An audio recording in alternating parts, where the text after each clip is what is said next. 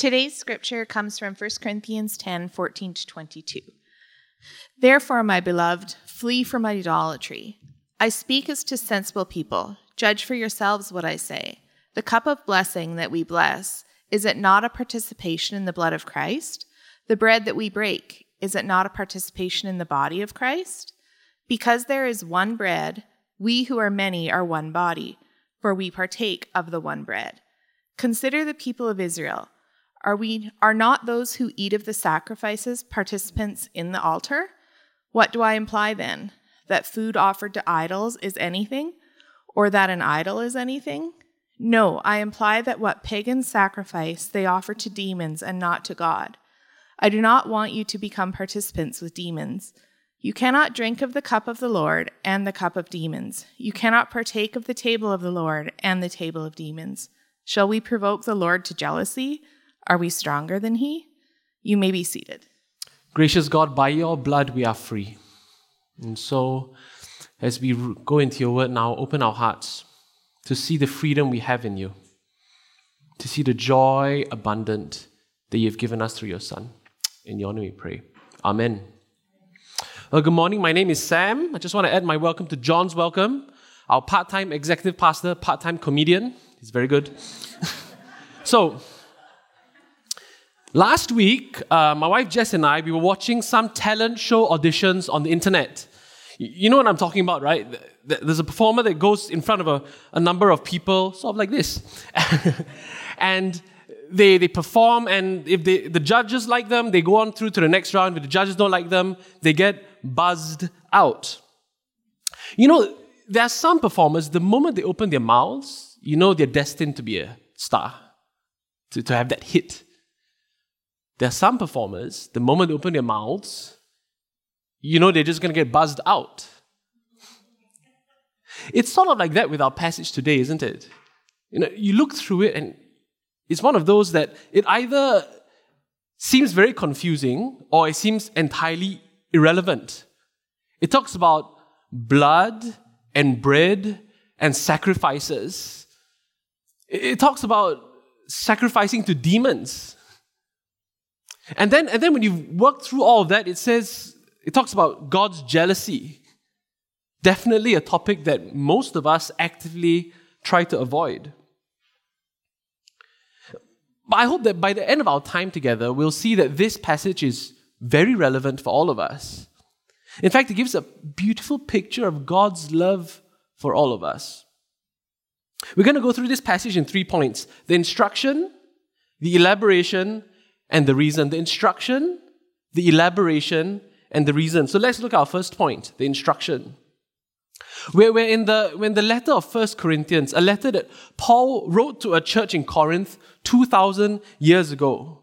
And our passage today is part of a broader section in the letter. It started way back in chapter 8, where Paul is answering a question that the Corinthian church asked him about food offered to idols. Specifically, the Corinthians were asking about meat offered to idols because back then, most of the meat that anyone ate would have first been offered to idols. And the church was split. They didn't know whether you could eat meat that would probably have been offered to an idol. And as for those who have been with us when we went through that, you know that Paul says, yes, it's fine. It's fine to eat meat offered to idols. Look at 8 verse 4. We know that an idol has no real existence and that there is no God but one. See, Paul writes that it's fine to eat to eat meat even if it's been offered to idols because these idols have no real existence. Look at verse 8 in chapter 8. Food will not commend us to God. We are no worse off if we do not eat and no better off if we do.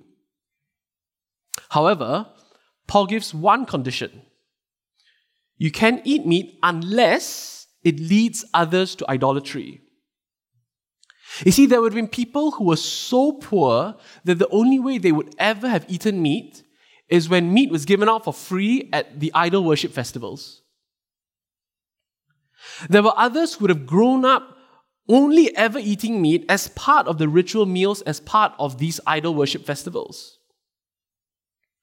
So for people like these, they always associated eating meat with idolatry. And so Paul's point is that you have the right to eat meat, but if your eating meat makes others think that you are worshipping an idol, or worse still, that it's okay for a Christian to worship an idol, you should give up your rights for the sake of others. He says you have the right to eat meat unless it leads others to idolatry. In chapter 9, then Paul elaborates on the topic of giving up your rights, but then he circles back around in chapter 10 to this topic of idolatry again, as he uses the Israelites in the Old Testament as an example. Look at 10 verse 6. Now these things took place as examples for us, that we might not desire evil as they did. Do not be idolaters as some of them were.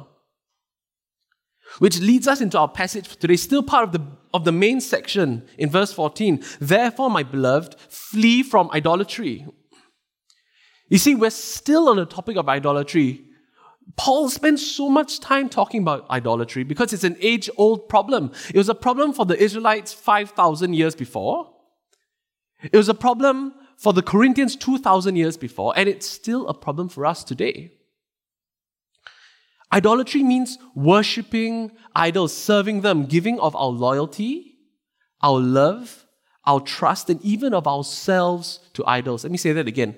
Idolatry means worshipping idols, serving them, giving of our loyalty, our love, our trust, and even of ourselves to idols, to something created rather than the Creator, to something or someone who is not God. Paul's instruction is clear, isn't it? We can all see it in the verse. Flee, avoid, run away, do whatever you can to run away from worshipping idols. You know, when I was thinking about how to illustrate this concept of avoiding and running away, I was thinking, what has the whole world spent the last 2 years actively avoiding and running away from? The answer, of course, is responsibility for our actions. Or,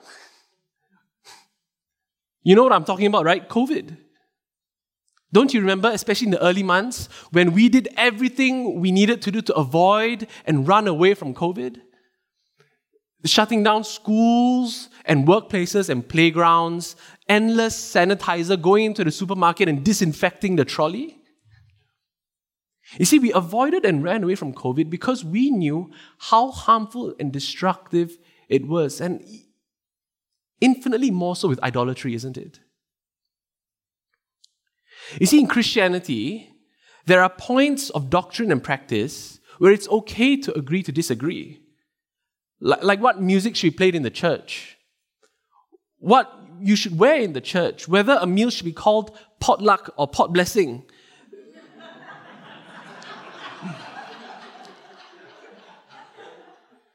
Churches have been split over this. See, but then there are instructions where there is no space for any sort of disagreement. Like verse 14, flee from idolatry. See, idolatry is never okay. So stay as far away from it as you possibly can. This is a huge topic, and there are many ways to apply this instruction because there are many ways we can fall into idolatry, aren't there? In our passage, Paul elaborates by applying this instruction in a very specific way. That's our second point for today, the elaboration. See, in chapter 8, Paul has said that it's okay to eat meat offered to idols unless it leads someone else to idolatry. In our passage, Paul gives another unless. We can see that, can't we? It's okay to eat meat offered to idols unless by eating meat you are participating in idolatry yourself. Before I go on, I just need to point out the obvious point of application here. This passage, the Corinthians shows us that there is a way to exercise our rights in a way that is wrong. You see, instead of focusing on what we have the right to do, our focus must be on furthering the gospel. While we have rights, as Christians, we must take care not to exercise our rights in a way that leads ourselves or others to sin.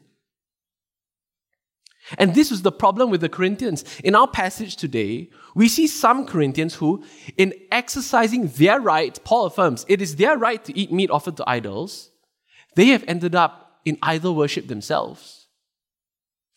See, they were taking part in the pagan temple meals that were part of the temple ritual of idol sacrifice and worship. That's what Paul is referring to when he talks about the cup and table of demons in verse 20. Let's look at it. No, he writes, I imply that what pagans sacrifice, they offer to demons and not to God.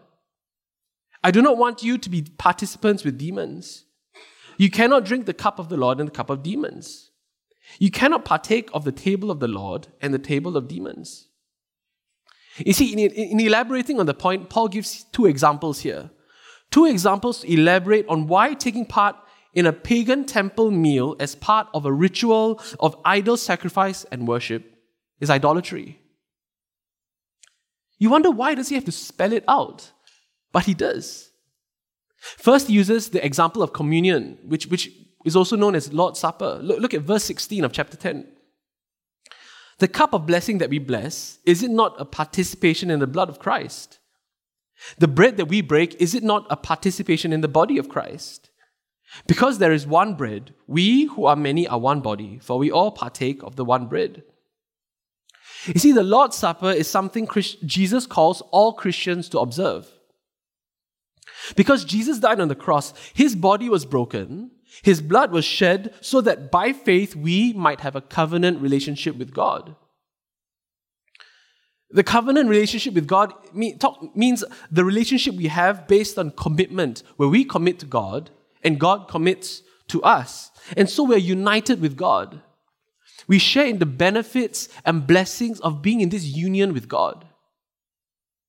And the Lord's Supper symbolizes this new covenant, this new union that we have with God through Christ.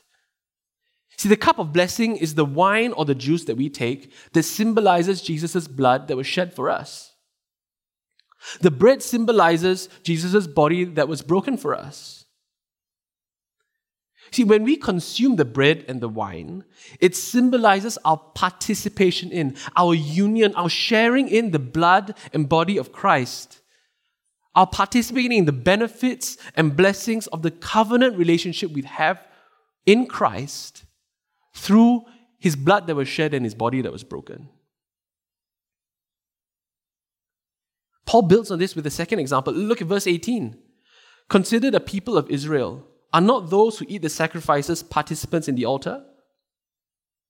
Paul is referring to passages such as Deuteronomy 14, where Paul gives instructions to the Israelites to have a meal to eat portions of the sacrificed food after the actual sacrifice. And we learned that eating the sacrificed food was a way of participating in the entire sacrifice ritual. And he united them to each other as they united to God. This is why non-Israelites were not allowed to participate in this meal. And that's why Israelites were punished for participating in sacrificial meals to other gods. We need to take some time to work through this because it's important to understand this. The same way that we participate in Christ whenever we have communion, the same way that the Israelites participated in the sacrifice when they ate the sacrificial meal, Paul says that's what's happening when the Corinthians sacrifice to demons and eat of that meat during the meal. Participating in sacrificial meals to idols means participating in the demons behind those idols. We can see this unpacked from verse 19, where Paul writes, what do I imply then? That food offered to idols is anything, or that an idol is anything? No, I imply that what pagans sacrifice, they offer to demons and not to God. I do not want you to be participants with demons. You cannot drink the cup of the Lord and the cup of demons. You cannot partake of the table of the Lord and the table of demons. See, in verse 19, Paul clarifies what he's already written in chapter 8. There is no significance in the food or the physical idol itself. He said this in chapter 8, an idol has no real existence and there is no God but one. But there are such things as demons and evil spirits. For example, we see them referenced throughout the Gospels when they describe Jesus' life and ministry. The point is that demons and evil spirits are not gods, but that doesn't mean they're not nothing either. Participating in sacrificial rituals to them means participating in them. That's why Paul says, I do not want you to be participants with demons. I need to reiterate, we don't need to be afraid of them, but that doesn't mean we should worship them or want to have anything to do with them. So what does this mean for us? Well, for some of us, all this talk of spiritual practices seems highly irrelevant. But for some of us, we've been waiting for a teaching on this for a very, very long time. Welcome to the diversity of God's church. I guarantee you in this room, there are some of us for whom we've already switched off because this seems highly irrelevant. But there are some of us for whom this seems very relevant. So as we learn to love everyone in our church, we need to guard ourselves from the mistake of thinking, this has never happened to me, so it doesn't happen at all. Or worse still, we need to guard ourselves from thinking, this is not important to me, so it's not important to anyone else. See, verse 17 puts it so well. We who are many are one body. And being part of a body that is bigger than ourselves means that we take time to learn and appreciate the struggles that others go through that we may not go through.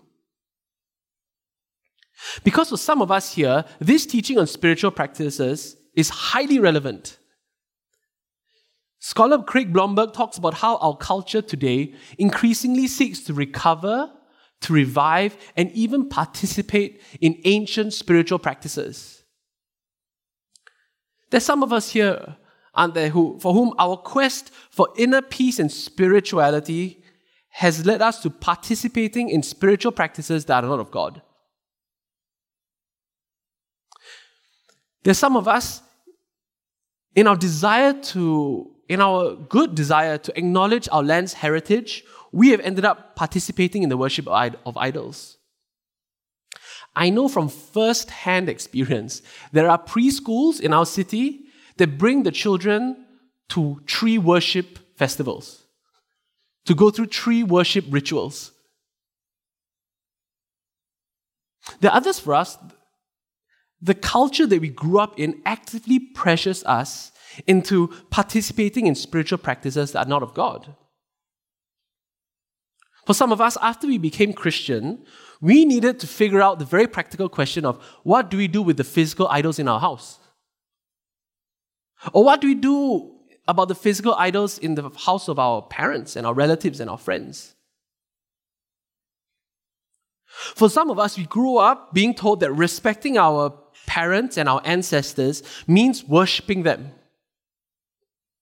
We were told that honoring our family means participating in superstitious practices and rituals.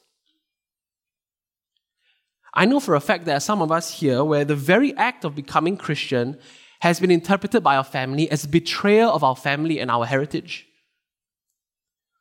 who see it as turning our backs on our community and our heritage.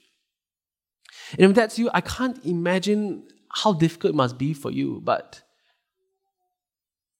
as difficult as it is, as a follower of Christ, God tells us this: we need to draw a line in the sand. God calls us to flee idolatry, to flee from worshipping idols, to flee from giving anyone the impression that Christians can worship idols. We need to be clear here. Loving God and committing to Him does not mean that we must disrespect our family or cut off ties from our community. It does not mean that. But it does mean that for some of us, we need to ask God's help to learn how to respect someone without agreeing with them. We need to ask for help to learn how to acknowledge without participating in what we shouldn't participate in. You see, we need God's help to teach us how to love our families, and for our families and our friends and community to receive that love in a way that does not compromise our loyalty and love and trust and commitment to God. And again, I need to reiterate, I know this is easier said than done, and this is something you are wrestling with.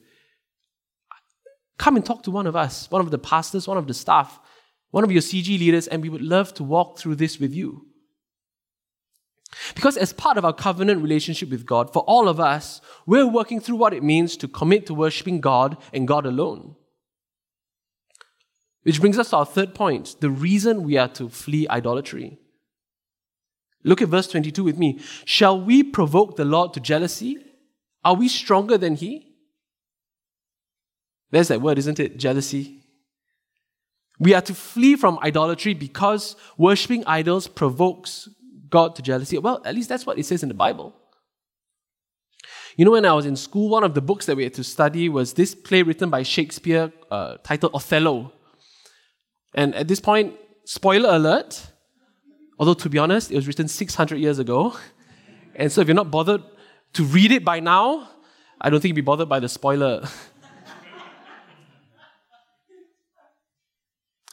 You see, one of the key themes of the story is how jealousy, one man's jealousy, destroys him and all those that he cares about. There's a quote that even 20 years on, I still remember it.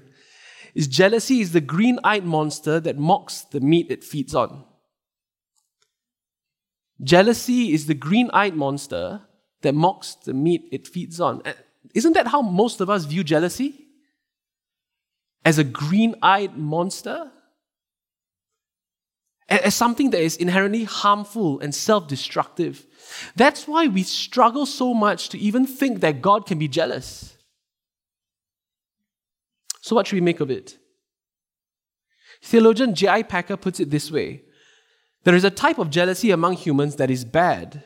A vicious jealousy that says, I want what you've got, and I hate you because I haven't got it. It expresses itself in envy, malice, and meanness of action. This is the green-eyed monster jealousy that Shakespeare is referring to. But then Packer continues. But there is another sort of jealousy, zeal to protect a love relationship or to avenge it when broken.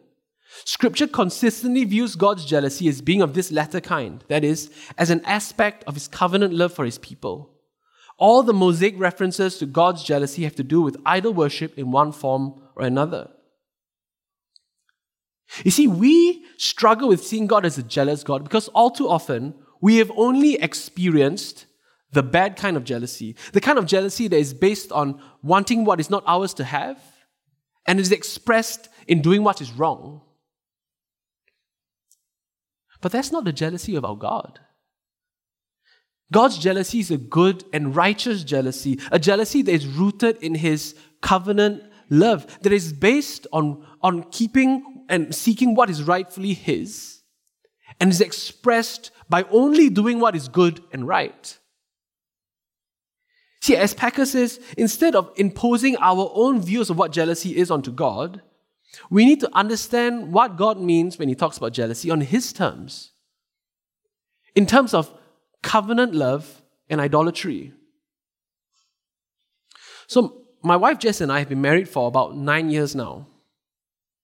9 years ago, we entered into a covenant with each other, an exclusive, sacred relationship where we committed to ourselves to each other, promising to belong to no one else.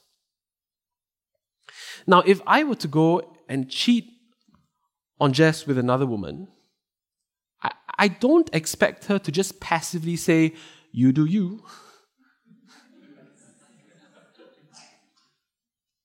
No, I fully expect her to go, what are you doing? I'm yours and you're mine. You belong to no one else. Because that's what we promised each other. That's the commitment of our covenant. And that's how it is with God. When Jesus came, He came to die on the cross for us. His body was broken, His blood was shed, so that we can have a covenant relationship with Him. So He can say, I'm yours and you're mine. You belong to no one else.